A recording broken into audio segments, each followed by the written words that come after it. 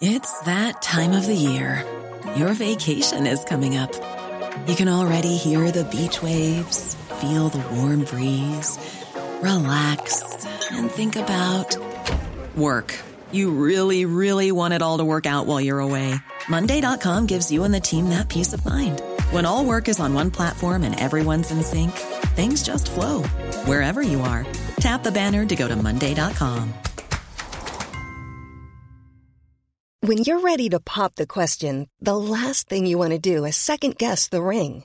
At BlueNile.com, you can design a one-of-a-kind ring with the ease and convenience of shopping online. Choose your diamond and setting. When you find the one, you'll get it delivered right to your door. Go to BlueNile.com and use promo code LISTEN to get $50 off your purchase of $500 or more. That's code LISTEN at BlueNile.com for $50 off your purchase. BlueNile.com, code LISTEN. This is Cork Today on C103. Email Patricia now with your story or comment. corktoday@c103.ie. Now, hundreds of people gathered outside Leinster House yesterday to protest at the multi-million euro deal between Coillte and the British private investor fund Gresham House. Earlier this month, as we know, it was revealed the semi-state body made a €200 million deal with the UK Asset Management Fund. The Save Our Forest demonstration yesterday included more than 20 organisations, including the Rural Ireland organisation. And joining me from that group is Jerry Loftus. Good morning to you, Jerry. Morning, Patricia. Good morning to your listeners. You're very welcome to the programme. Now, the Agriculture Minister has pointed out that this deal with Gresham House is only 3.5% of Coilte's total ambition between now and 2050. Is it still wrong in your eyes? That's totally incorrect. And this is a continuation, just briefly, so that people mightn't understand the forestry sector in Ireland. This is just a continuation of what we have there already. And what we have there already for years upon years upon years is taxpayers' money being blatantly abused by putting in place forest schemes so that the rich, to buy the land, they get it fenced for free, tax-free, they get it fenced for free, and then they plant it, which is all that stuff is done and granted, and then they draw premiums for 20 years or whatever the time, usually 20, and that's all tax-free. So at the moment we have about 800,000 hectares of big fruit plantations in Ireland. About 50% of them are owned by Coillte. And the 50% that's not owned by Coillte are owned by rich people, investors, drawn down these lands. Some of them never stood near the land they own. It is corrupt as it possibly can be. It is put there to benefit the rich. It's all taxpayers' money. And one year, the year 2011, when Ireland was on its knees, and when child benefit and pensions and every other social welfare benefit was cut, we still allocated something like 17 million euros to forestry that year. So this is a continuation of what's done here behind the backs of the people. Many high-profile politicians knew about this. We now know that two senior ex-Fine Gael ministers, Michael Darcy and Pat Cox, are employees or directors of this Gresham House. Now, are you sure of that? Are you? Oh, that's been clarified, yeah, Patricia. It's been clarified, okay, yeah. All right. And so this deal has been going on since 2020. Okay, and is this and what we're hearing from the minister and indeed from other government ministers is that it's a done deal. Contracts have been signed, and that there's no way of unravelling this. Do you think there is a way of unravelling this particular deal? Look, the Minister for Agriculture and the Minister for Public Expenditure are the two shareholders in Coillte. This can be unravelled if there's a political will to do that. Simple as that. And I could, as we called for yesterday at the protest, if Deputy McConnell and Deputy Hashes cannot unravel this, well, then they need to resign. This has been totally done underhanded, totally been negotiation secret the past 3 years, made known to the public a few days before Christmas when they thought to slip it under the carpet. And the people that does this behind the back of it, this is undemocratic, they're unfit for public office, and they need to resign. It's as simple as that. And while they talk about 1% was the figure first, now it's 3.5%. You mentioned it there. They're saying 3.5. What the people of rural Ireland needs to realise that this is only the tip of the iceberg if this gets away, because the targets for planting are in or around 500,000 hectares between now and 2050. That's 1.5 million acres, Patricia. So you look at that, in that scale, what will happen? And what will happen is it will be a cleansing of the small farmers of rural Ireland, because they've done this deliberately to small farmers to make them unviable, to prepare for this.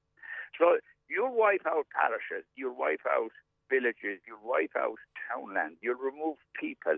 When you remove people out of that part, you remove people out of small villages, out of small towns. You would close doctor surgeries, shops, pubs, schools, GA clubs, and so on. Because when you have massive hundreds and hundreds and hundreds of citrus fruit plantations in a county anywhere, and this is where we're going with this. Yeah, it doesn't benefit. Yeah, I mean, large forests they do nothing for an economy of a local community.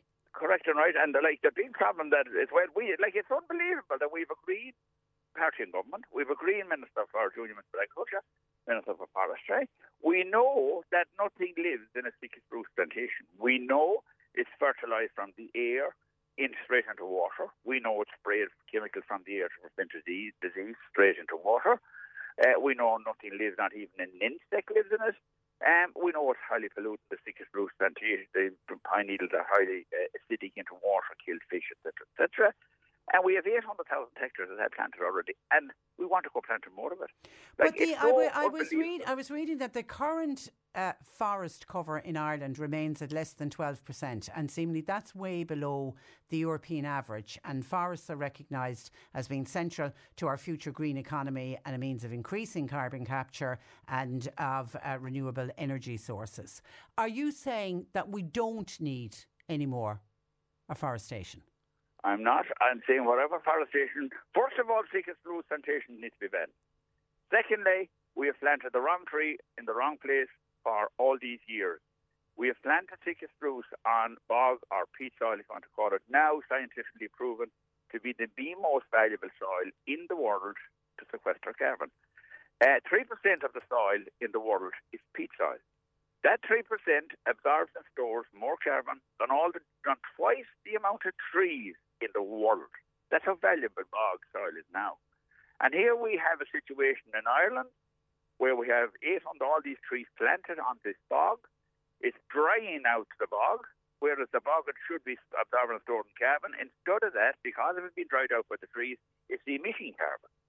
It's letting carbon up into the atmosphere. It's a disastrous failure on the behalf of Creelchin, on behalf of the government. There is a lot of political opposition, Jerry, to this plan. And obviously from the protest that happened yesterday, I mean, I'm assuming you're seeing that same level of protest on the ground all over the country. Oh my God, of course we are. We're getting calls from England and America, and from mine from here, Patricia. That's a fact. People are so concerned with this because as the information gets out, and as we explain the reality of it, and as I talked about the 1.5 million acres between now and 2050, you see, people know what's going to be. They understand it now. And what should be happening here, we're talking about an 18% cover, but every country is different. The geography of every country is different. And that percentage, for a start, number one, should be looked at. Because we have so many small farms. We have so much water. We have so much streams. We have so much lakes. We're different to places like Germany, where you might get 5,000 acres in a farm and not a lake or a river in it.